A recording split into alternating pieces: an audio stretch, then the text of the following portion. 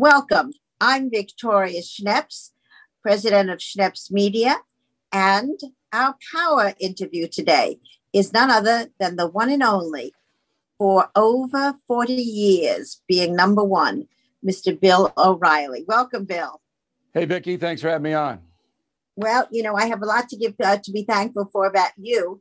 I know that your history of being in the broadcast business is soaring, because now you have all the Emmy Awards, 3 Emmys, I guess, to be exact. Now you're working on only a worldwide audience of millions with your shows, the No Spin News and the First TV. We have a daily broadcast that goes out all over the world. It's doing very well, called the No Spin News. You can see it on thefirsttv.com or on BillO'Reilly.com. And we just cut through it, Vicki. There's no BS. And in this time of confusion, mass confusion, and, upsetting things every day, people need to know the truth, and we'll tell you. So I think we're the most successful independent news agency in the world now. And we build off history. As you know, I have about 19 million of my books, history books in print. And so everything is going really well for us. And, that's scary. So we got to keep the momentum going and the standards high. Well, that's what you're about. I mean, people may not know, but not only are you a history major from Marist College, but you've got your master's from BU and then another master's from the Harvard John F. Kennedy School of Government. So I go to sleep at night with you, but you don't know that, because I read your books on my Kindle every night before I go to sleep. Thank you. Love these series. Very nice of you.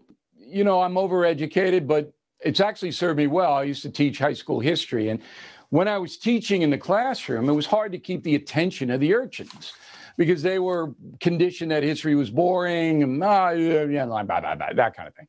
But I made it interesting by personalizing the stories about famous people and what they did. And I brought that technique to the books, the killing books. And so now we have our 12th killing book coming out May 3rd called Killing the Killers, A Secret War Against Terrorists. And it's just like all the others, is written in a thriller style, keep you up late at night, turning those pages. But you'll learn an awful lot about the U.S. war on terror, which is ongoing, and things that you have never heard before.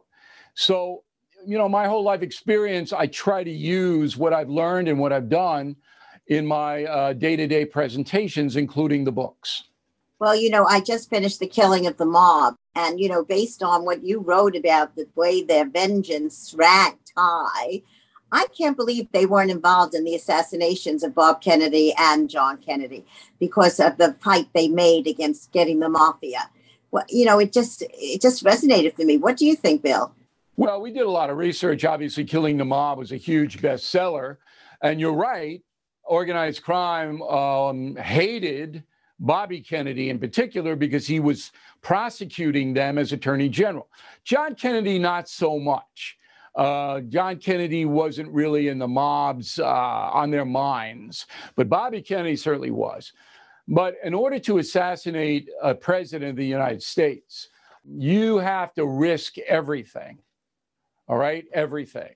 And organized crime back in 1960 was not willing to do that.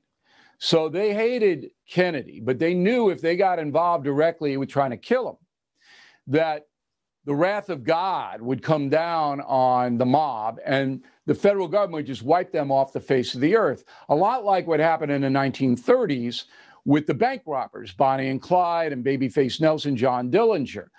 The federal government wiped them out, literally killed all of them. Okay, one survived, Alvin Karpis. The rest were killed because they caused so much damage to the country. Well, the same thing would have been in play had the mob gotten involved with killing JFK. So they didn't. Lee Harvey Oswald, and we wrote Killing Kennedy.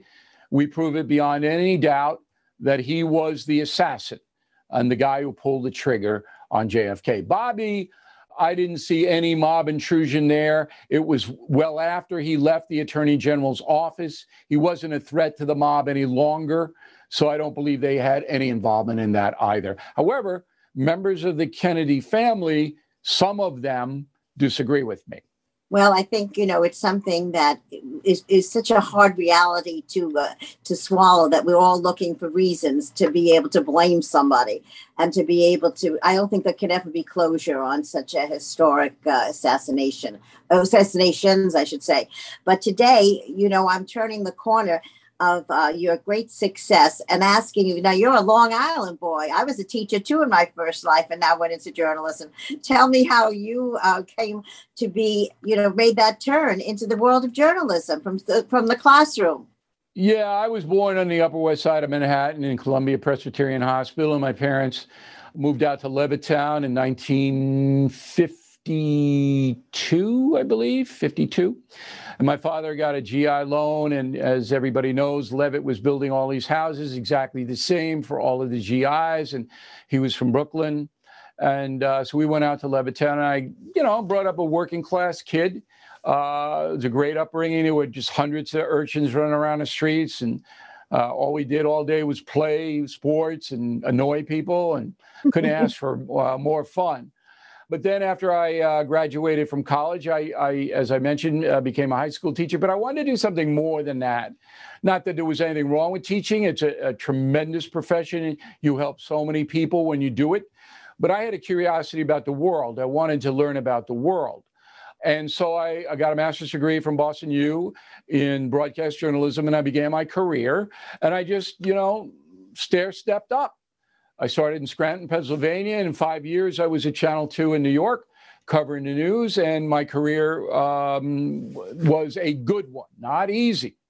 No uncle in the business for me. Nobody pulling any strings. I earned it. But it's been an exciting adventure, that's for sure. Well, I call my life a great adventure, so I'm glad you're thinking the same way I am, because I started with one newspaper and now we own 88. So, there you go. It's a great adventure, this thing called life. But now we're on to how you really are being a tremendous help to Life's Work, the organization I formed out of my daughter Lara's birth and brain damage and trip to Willowbrook, and then opening all these group homes to have humane, wonderful life for these folks. And you have been so generous to give us $50,000.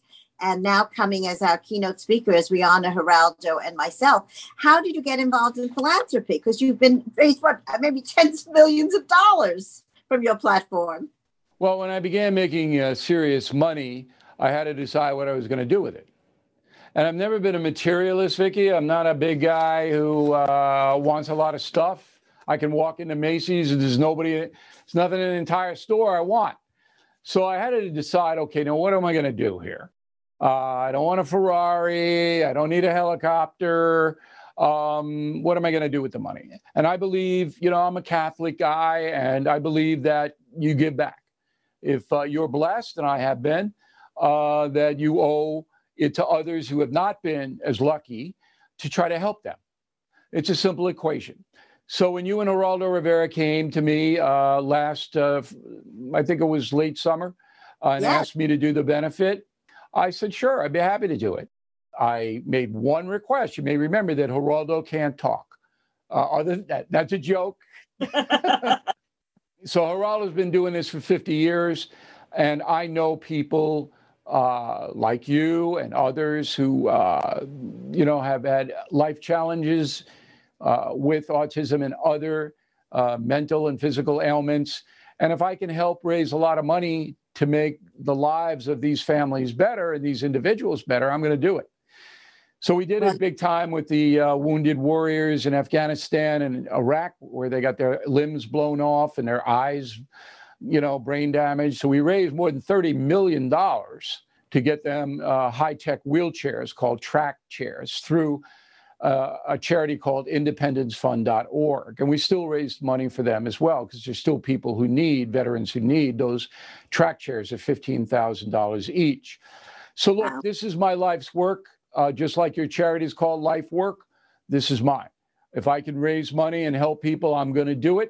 I think it's the right thing to do. And why wouldn't I do it, right? Well, I think we feel very blessed, and I feel very blessed, Bill, that you have come into my life and through Geraldo, extended this wonderful spider web of generous people, and you are on top of absolutely on top. And I just needed to thank you personally and to tell you how grateful we are at Life's Work, and I am to have you as a friend and to be so respected and cherished. And I can't wait to read your next book. So this is Bill O'Reilly, who is going to be the keynote speaker at our Life's Work Gala, celebrating 50 years of service. So thank you, Bill. All right, Vicki, we'll see you April 1st. And I really appreciate your friendship. Thanks for having me on. Looking forward to the next book. Have a great day. Bye.